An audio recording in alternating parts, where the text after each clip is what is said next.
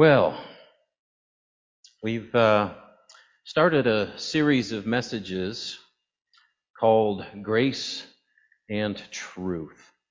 If you're like me, you've probably heard or saw in a number of ways, from TV commercials to emails to social media, that the month of June was designated as Pride Month. I walked into a pet store recently that had revealed a line of petware with rainbow colors to show their support for that month.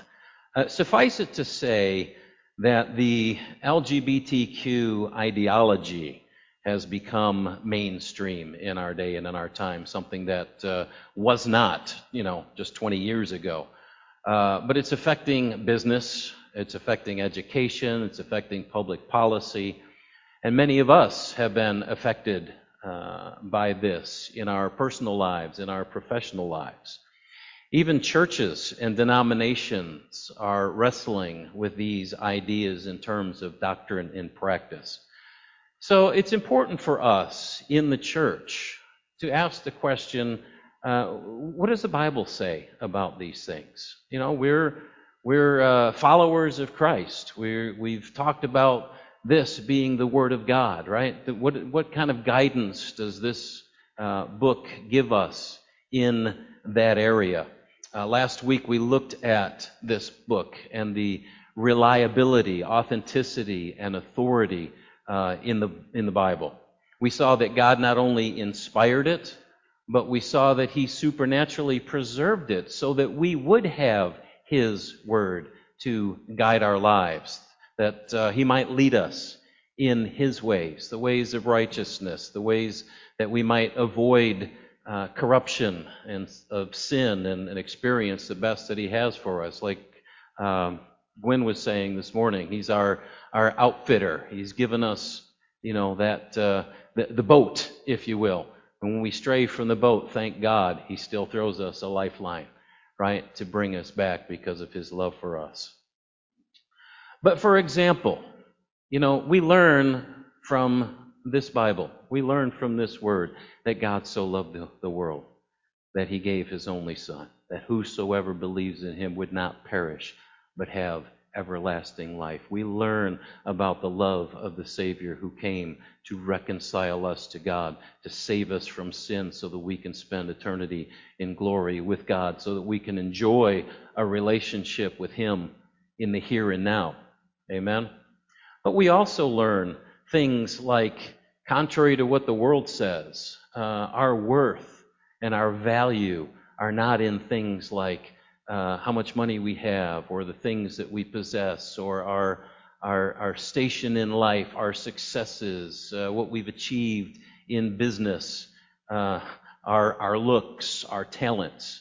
Our worth isn't involved in all of that, but we have intrinsic value as those who are created in the image of God, uniquely us, not another one like us on the face of the earth. And because of that, you and I are priceless. Because of that, you and I are unconditionally loved and accepted by God. Isn't that awesome? We learn things like it's better to forgive than to hold resentment. We learn things like it's better to hold our tongues, be slow to speak rather than giving in to emotional impulses. This Word, a guide for us so that we can achieve the blessings of God, so that we can live a better way. You and I come out of, as the song said, we came out of darkness into the light. And so in that light we learn who is God, who are we, what does God tell us, how should we live, so that we can walk in His truth and in His blessings. So, does God in His Word speak to us in this area of human sexuality? And then what do we do with this truth? Turn over, if you will, to Genesis chapter 1. Genesis chapter 1. We got to go all the way back to the beginning. because God speaks in this area right from the start, right from creation. Genesis 1, beginning verse 26, "Then God said, 'Let us make man in our image and after our likeness, and let them have dominion over the fish of the sea and over the birds of the heavens and over the livestock and over all the earth and over every creeping thing that creeps on the earth.' So God created man in his image. In the image of God he created him. Male and female he created them. And God blessed them and said to them, 'Be fruitful and multiply and fill the earth and subdue it, and have dominion over the fish of the sea and over the birds of the heavens and over every living thing that moves on the earth.'" What is the first thing that we see in this passage? We see that man, or mankind, if you will, human beings, were what? We were made, weren't we? Created by God Himself. Have you ever made something? Made something out of wood, or built something, or even drew a picture? Why do we do that? Why do we make? Why do we create? Right? We have a purpose in it. Right? We need something. We need a tool to do this. We build something of beauty that we can enjoy. Whatever it is that we make, we have a purpose in doing it. Right? And it's the same way with God. When God created mankind, when He created human beings, He had purposes for us. Right? What was that purpose? "Let us make man in our image and after our likeness." What's an image? Think of looking in a mirror. What is that image? Right? It's a reflection of us, isn't it?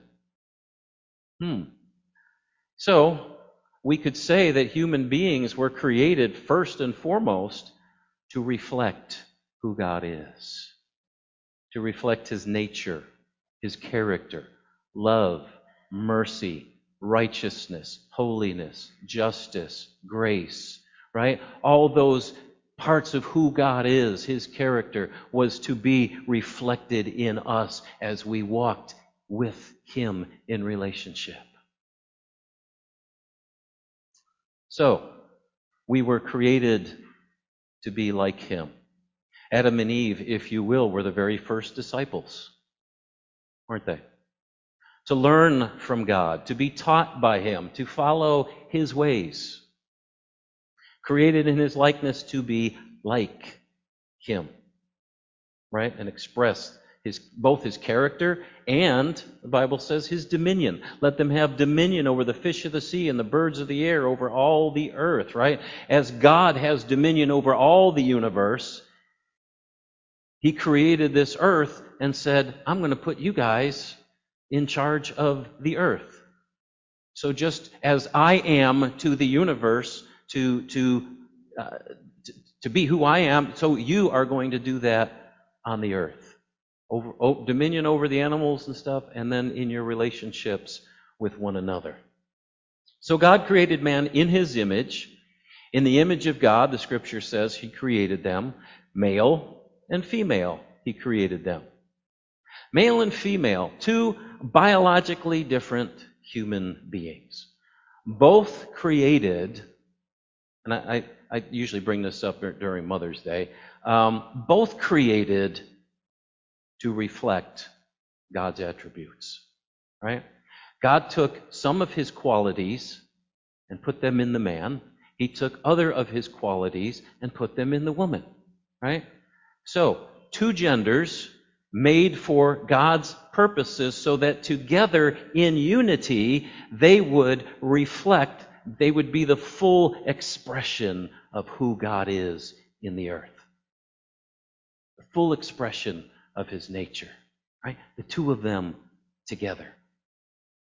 And God blessed them, verse 28. "And God said to them, 'Be fruitful and multiply, and fill the earth and subdue it.'" Another purpose for these humans that God created was to multiply and to fill the earth, right? God made humans to reproduce, right?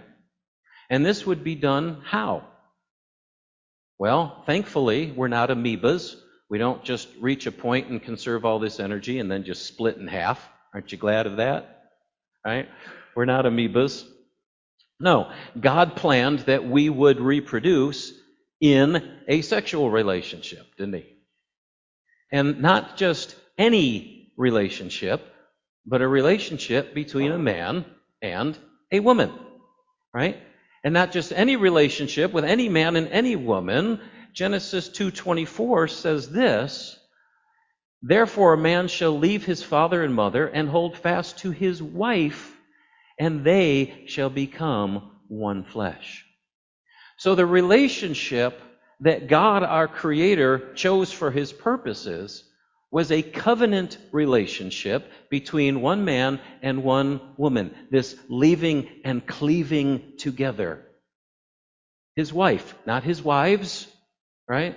No, this is how God set it up. He will cleave to his wife, just her, right? Nobody else.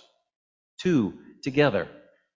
The two becoming so bonded to each other, not only physically, but emotionally and relationally, they would be as one flesh. They would be so close and so bonded together that they would be almost like the same person, having that love and care for one another, right? That strongly, that they would be an extension of the other, right? That kind of a covenant exclusive relationship.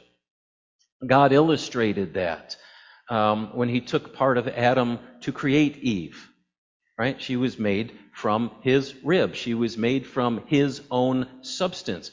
Adam himself said in Genesis 2:23, "This at last is bone of my bones and flesh of my flesh. She shall be called woman because she was taken out of man." Right? She's literally a part of me, Adam was saying.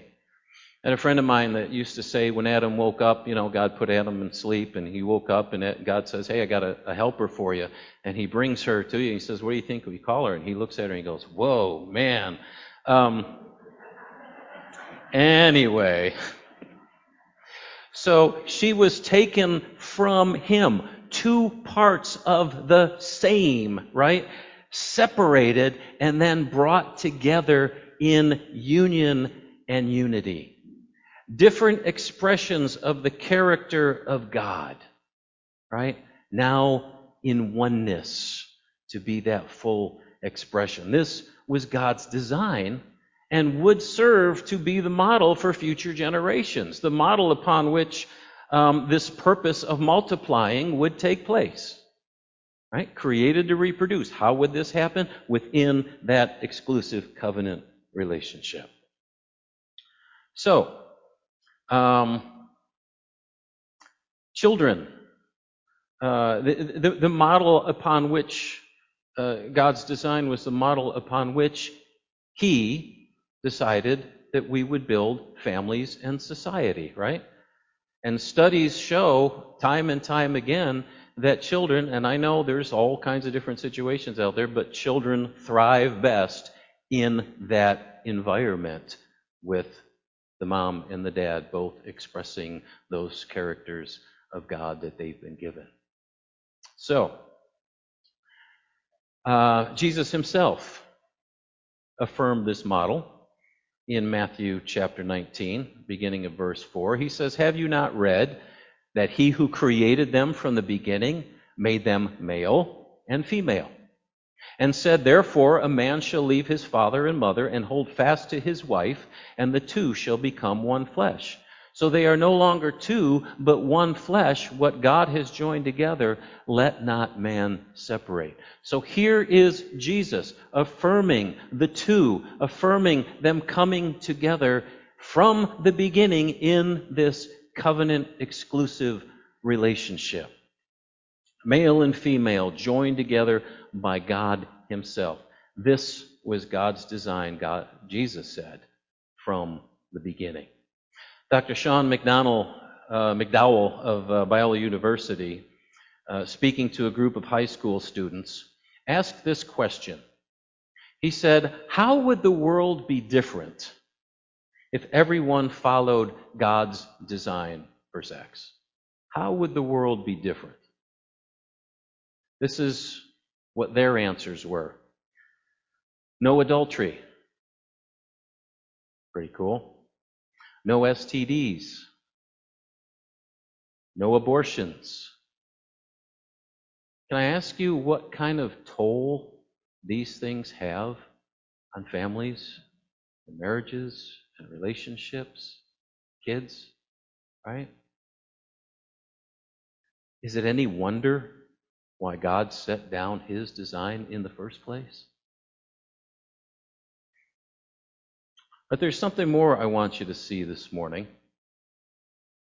The Holy Spirit, through the Apostle Paul, in the context of the Bible giving direction about marriages and family relationships, Paul says this in Ephesians chapter 5, beginning at verse 28. He says, "In the same way, husbands should love their wives as their own bodies." Here we see it again, right? "He who loves his wife loves himself, for no one ever hated his own flesh, but nourishes and cherishes it."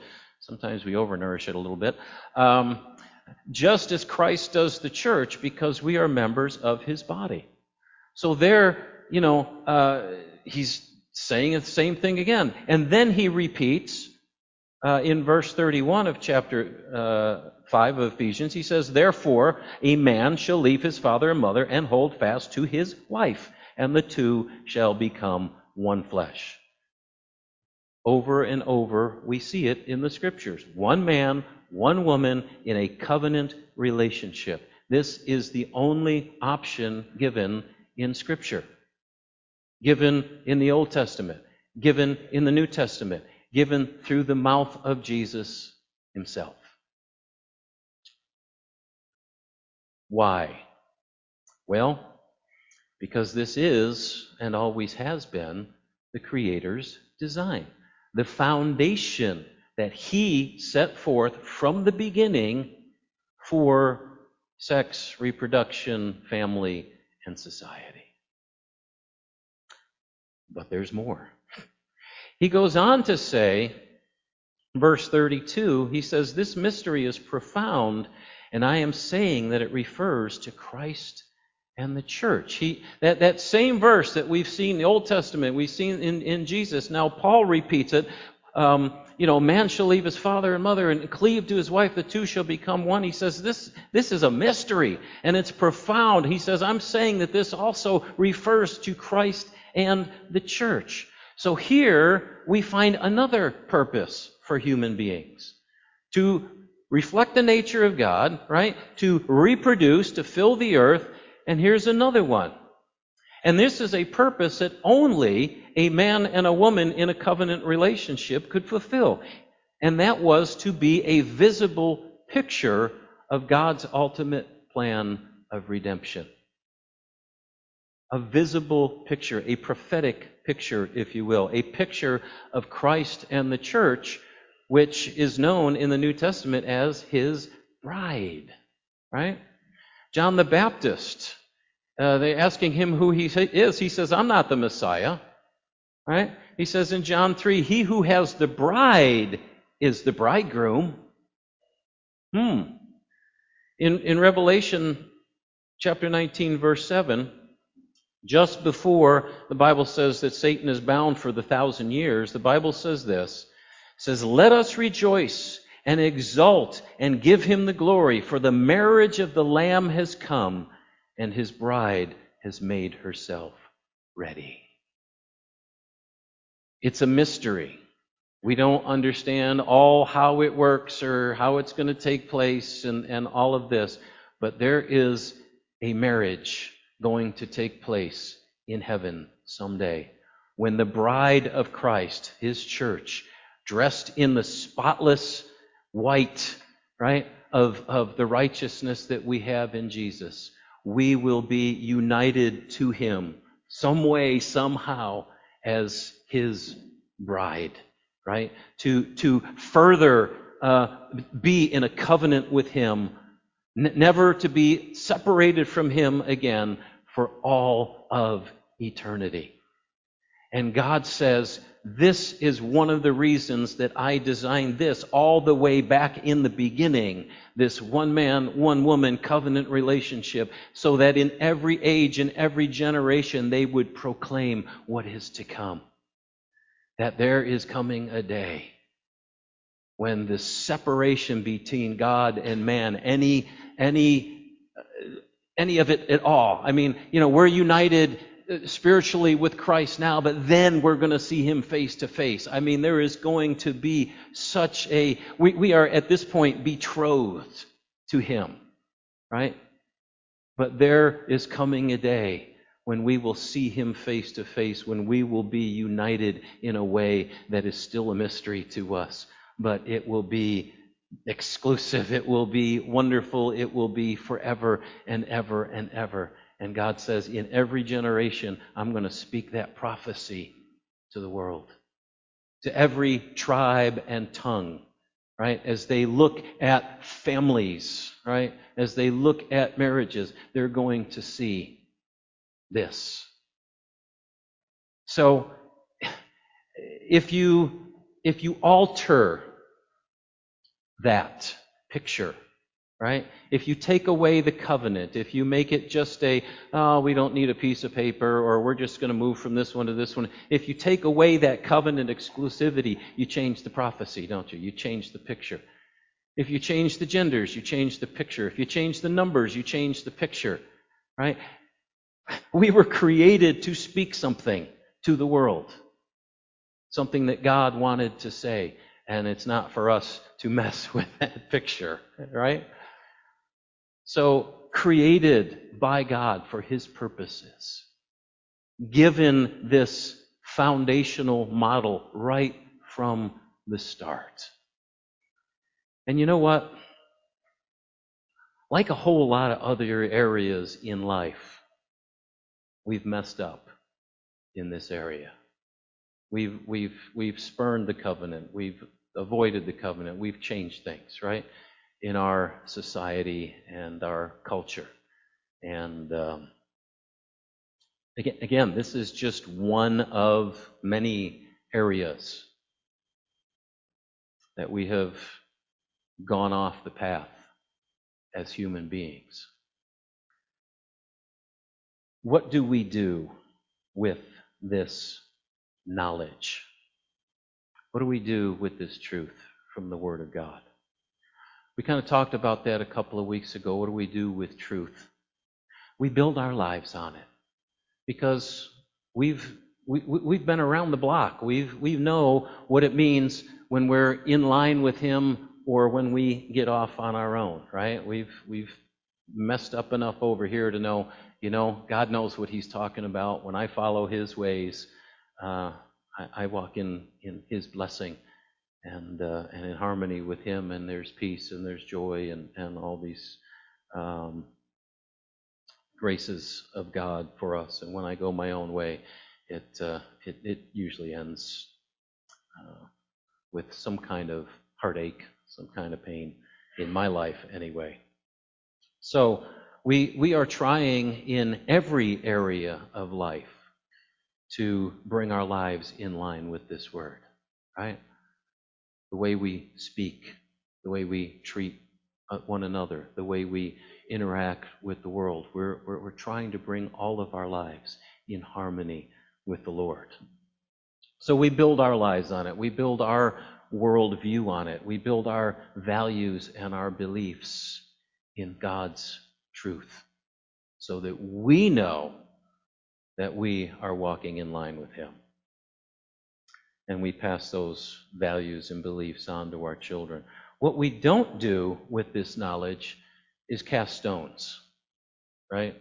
Remember the John 8 story of the woman caught in adultery, and everybody wanted to pick up a stone because that's what the law said. And Jesus said, "Okay, which one of you is without sin? Let them cast the first stone." And as you know, the story goes, the crowd just faded away, right? We don't use knowledge from the scriptures to cast stones. Jesus didn't come into the world to condemn it, but so that the world through him would be saved. So we take this knowledge. We build our lives around the truth of God's Word. And we know what we believe, and we know why we believe it. You know, Paul talks about casting down imaginations that exalt themselves up against the knowledge of God.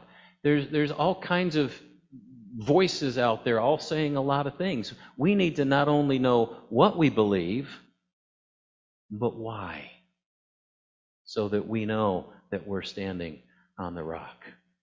Right? So it's not for casting stones. It's not for getting in arguments and debates and pointing fingers at other people. What we want to do is to learn from the example of Jesus just how to reach out in love to people. People who sin just like we do. Maybe not the same way that we do, but we do, right? We're, as someone once said, it's like we're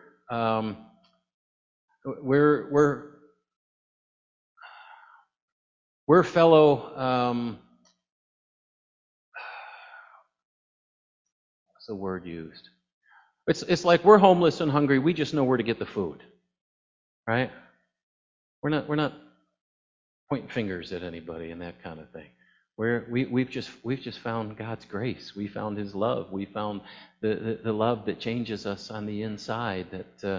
That is our peace and our strength and our hope, which not a lot of people have today, right? We're just trying to help people find Jesus, and we're going to talk more about that in the weeks ahead. But you know, some of these issues are complex, and I have seen more people in the church that just come across holier than thou and finger pointing and just angry and judgmental and all this kind of thing. And when I look at Jesus, when He came and He ate and drank with the sinners and the tax collectors and loved them, he didn't shy away from truth, but He loved and valued people. And that's where we need to go as a church in these days, in these times. We need to get our cue from Jesus. And so we're going to talk more about that in the weeks ahead in this series. But it's good to know. Not just a matter of, is this right or is this wrong? Where does this come from? We know where it comes from. There it is. God's design. Old Testament, New Testament, words of Jesus. All says the same thing. This is the way God made it. For our good, for our blessing, for our families, for our society. Amen? Amen. Let's pray.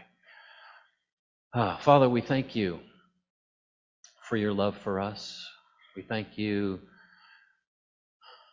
for opening our eyes, first of all, to that loving Savior who came for us.